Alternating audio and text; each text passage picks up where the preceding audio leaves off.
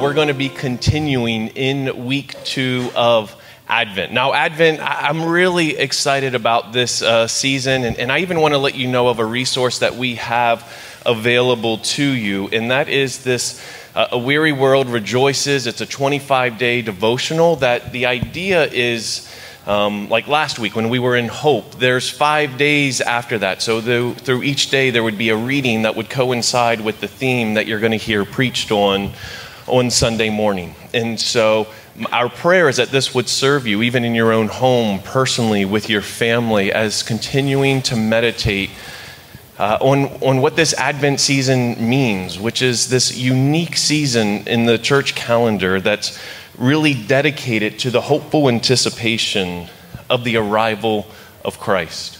See, it's this idea that we're kind of in this space between the reality of celebration, of the fulfillment of God's promises that Christ has come. He's arrived. What we celebrate in the manger is the fulfillment of these promises, and yet at the same time, there are these remaining longings, these remaining waiting that we have for his return. And so we find ourselves in this space in between, both celebrating, but also crying out, "Come, Lord Jesus, come."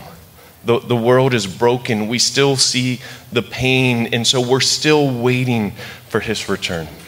And so it's in this space, in between these two realities of both celebration and crying out, that I want us to focus this morning on this theme of peace.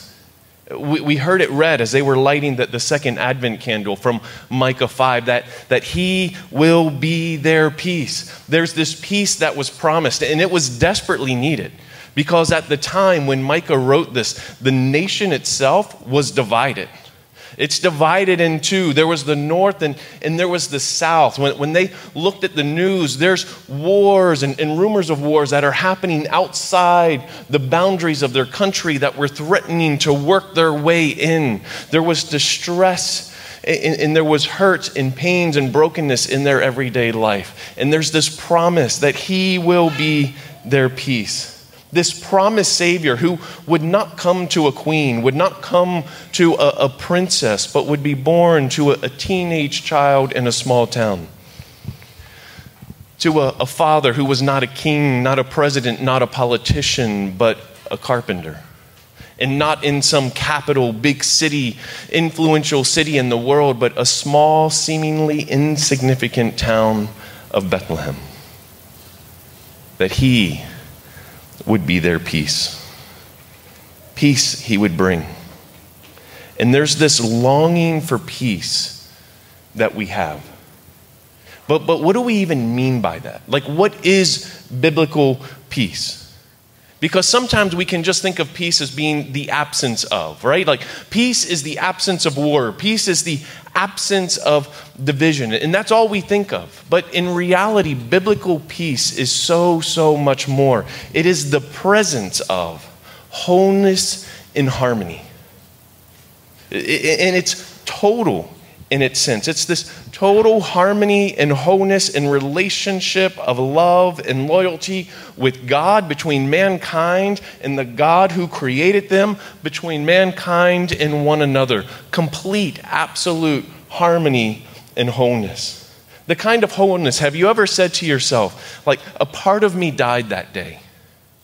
There's parts of our stories that we all feel broken. Sometimes we say, I left a part of my heart in this particular place. There's parts of our story where it feels like there's jagged edges, that there's parts where the bricks, if my life were a wall, have been crushed under the weight of the reality and turned to dust. There are parts of our stories that do not feel whole, but they feel broken. And peace is the restoration to fullness, to wholeness, to harmony. Like harmony, complete and absolute harmony. Like, think about this. In the news, politically, Democrats, Republicans, independents, communists, harmony. What if that meant between ethnic groups, white, black, Hispanic, Asian, Arab, harmony? not division. What about geopolitically? We think of nations, harmony. Cosmically, when we think about God who created mankind and our relationship with him, harmony. Mankind with God's creation, harmony. This is biblical shalom. But would you even dare to dream of such peace? Like, for real. Outside of just the church setting, sitting in a chair, talking about peace at Christmas time. Would you even dare to dream of such peace? Such whole and complete peace. Harmony and wholeness. Being a reality. Peace on earth. Goodwill to men. We sing it, but would we even dare believe it? Would we even dare hope for it? I read the story this week of Henry Wadsworth Longfellow, 1863, Christmas Day. He's sitting at his home in Maine, and he wrote this poem. And this is how it begins. I heard the bells on Christmas Day, their old familiar carols play, and wild and sweet their words repeat of peace on earth, goodwill to men. Some of us would resonate with that today, wouldn't we? Oh, these songs, and we love the Christmas season. I love the Christmas music. I love the decorations. Like, we love this season, and we recognize that these songs and carols we sing and the themes of them are wild and sweet, and they repeat again and again. Peace on earth, goodwill to men.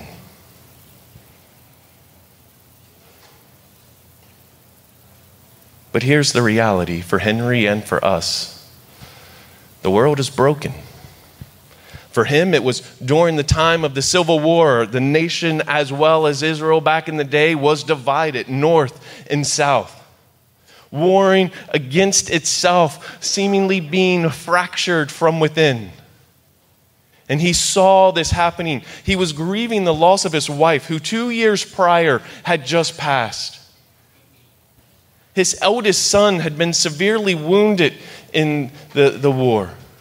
And here he is, sitting at home in Maine, hearing the Christmas bells, saying, oh, they're wild and sweet. They're so familiar. I've heard them again and again and again. But then the poem continues, and in despair, I bowed my head. There is no peace on earth, I said.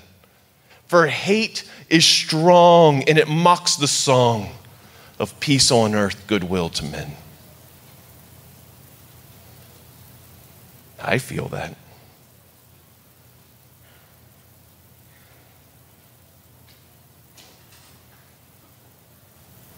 We hear peace on earth, goodwill to men, but we read news of Russia invading Ukraine. We say there's no peace on earth. Peace on earth, goodwill to men. Where is there peace on earth? For hate is strong, and it mocks the song of peace on earth, goodwill to men.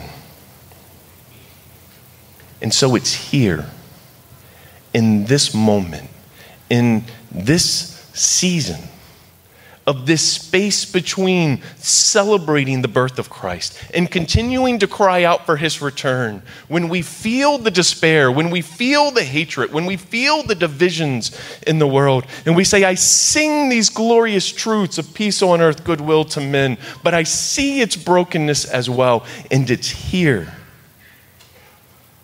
that our hearts are returned to hope in what God declares to be true. And the poem continues. Then pealed the bells more loud and deep.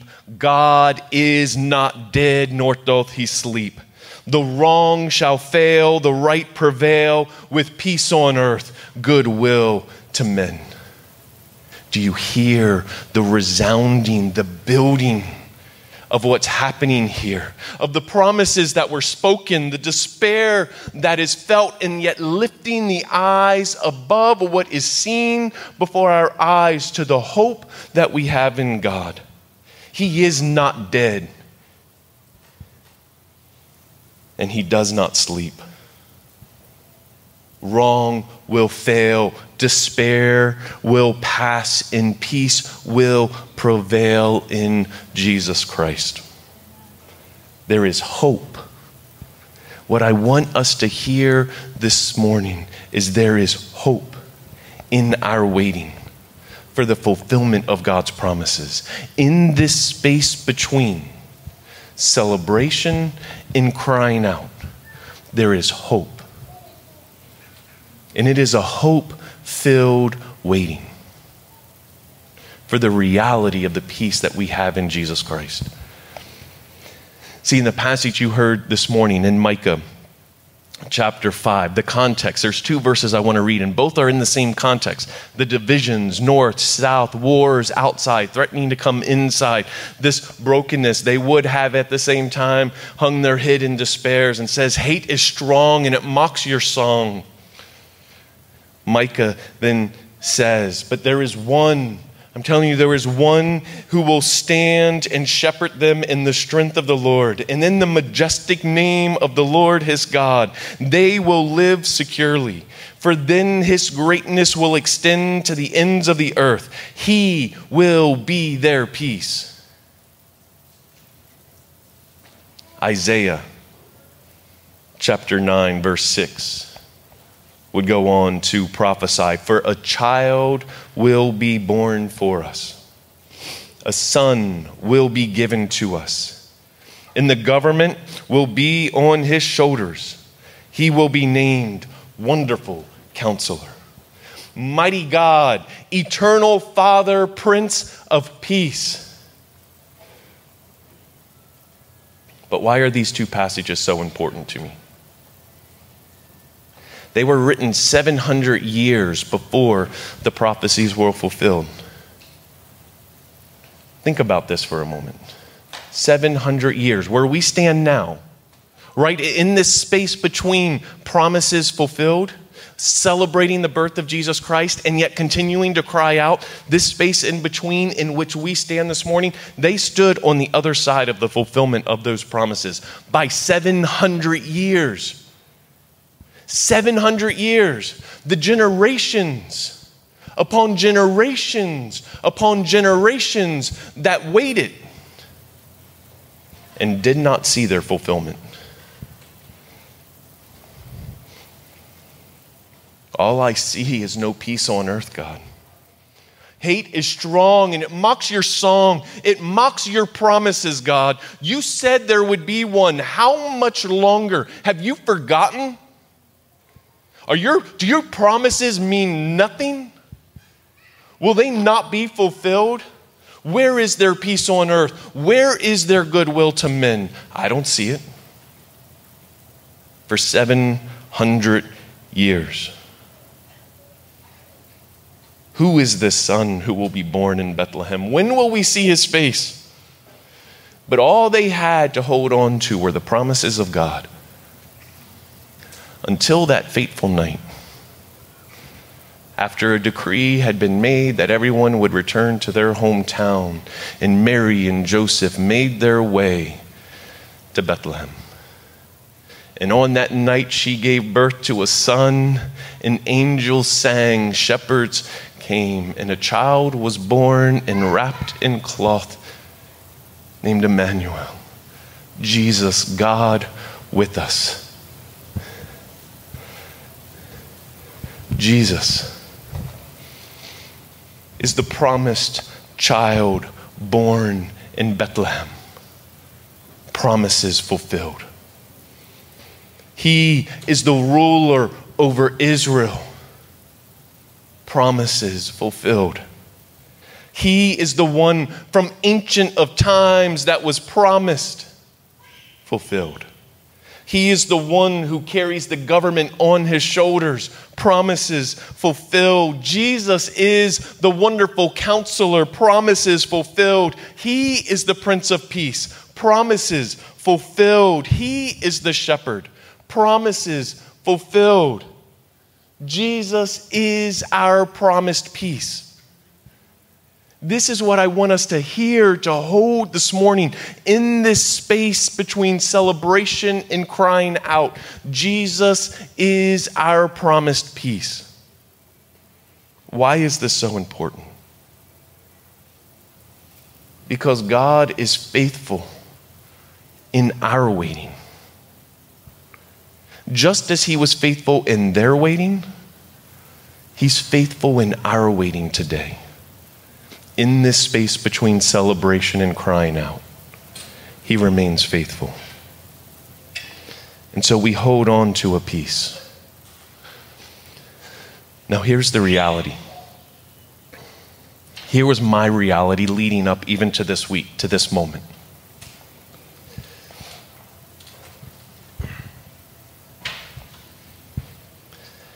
On Monday of last week, I began the study for today's message.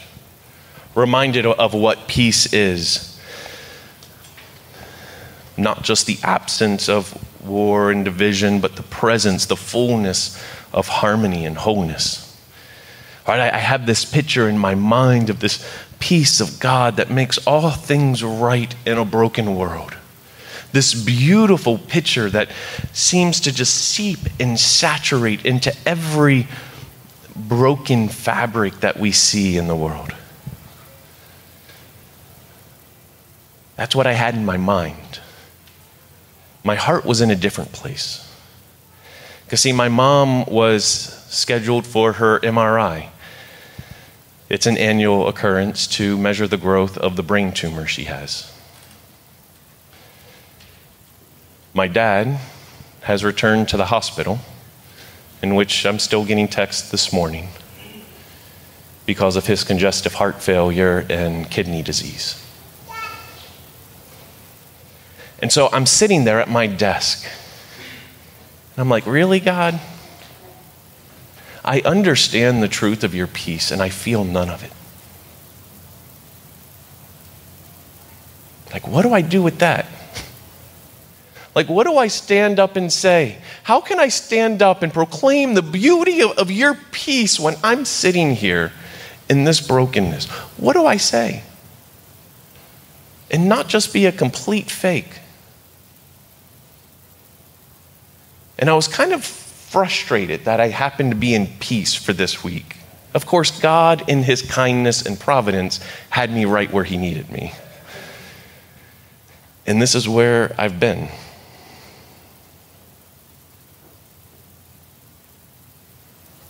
Here's what I've realized.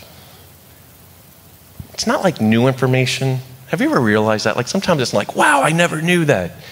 It's the right information at the right time, being reminded of the right thing at the right time.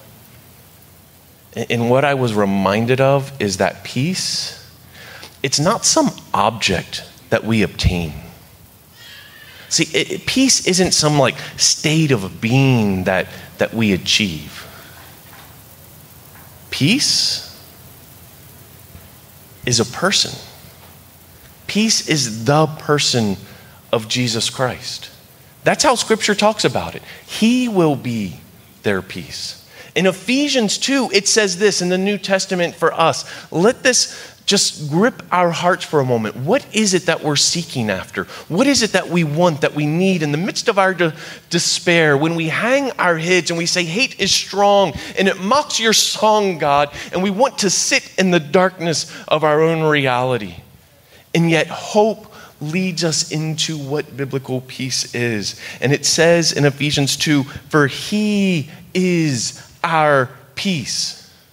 He doesn't just give us peace. It's not just this state of being. It's not something that he hands to us. It is himself in the fullness that this is described in, because it says there's like two different kinds of people for those who were originally reading this. There were Jews and there were Gentiles, and there's divisions. There's this kind of person and that kind of person. And look at all the ways that we fracture society into all these different ways. And it says he is our peace. And he made both groups one.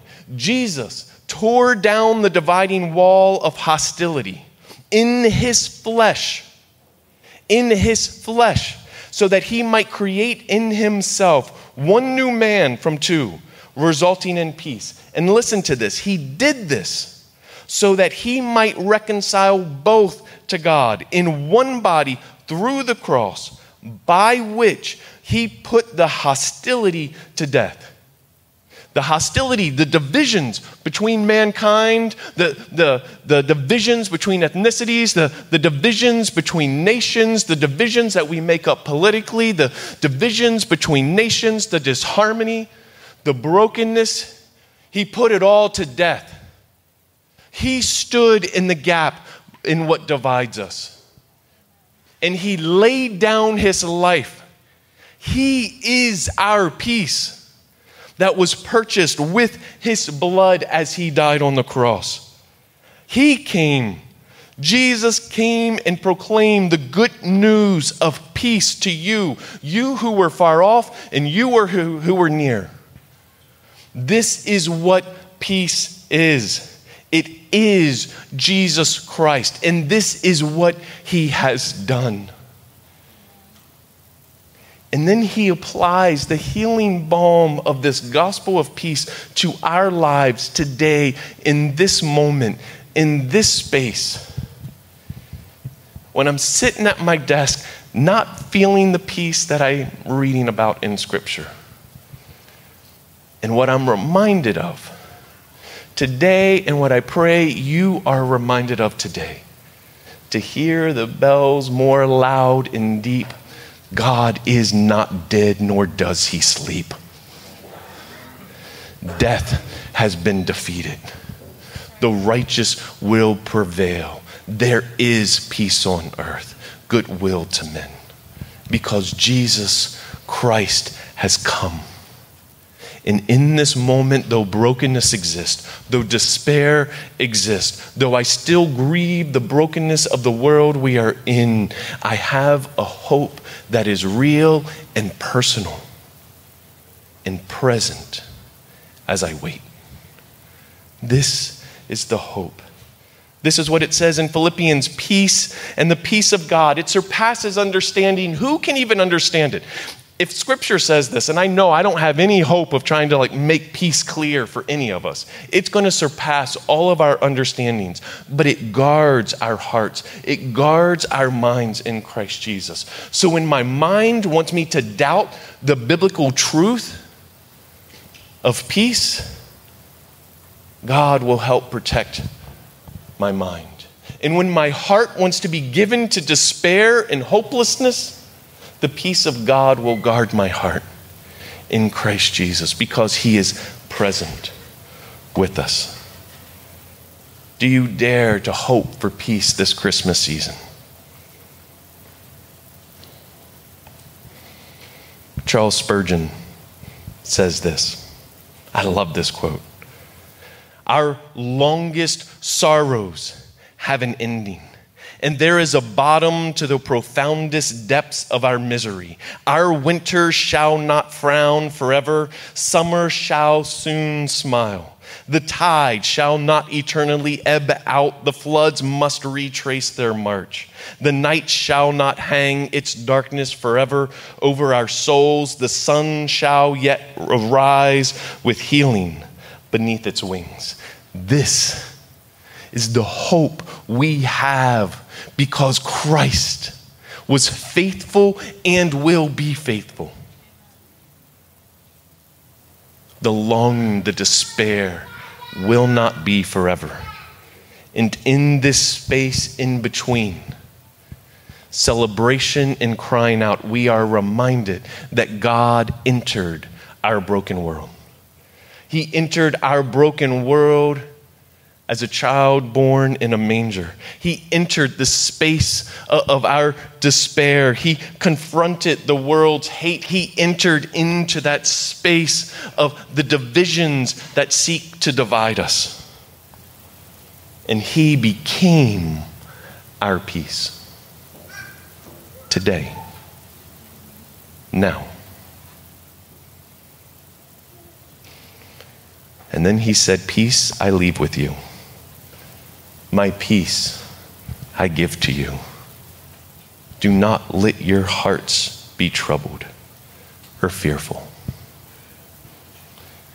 It's because Jesus Christ is our peace that a weary world rejoices. Let's pray.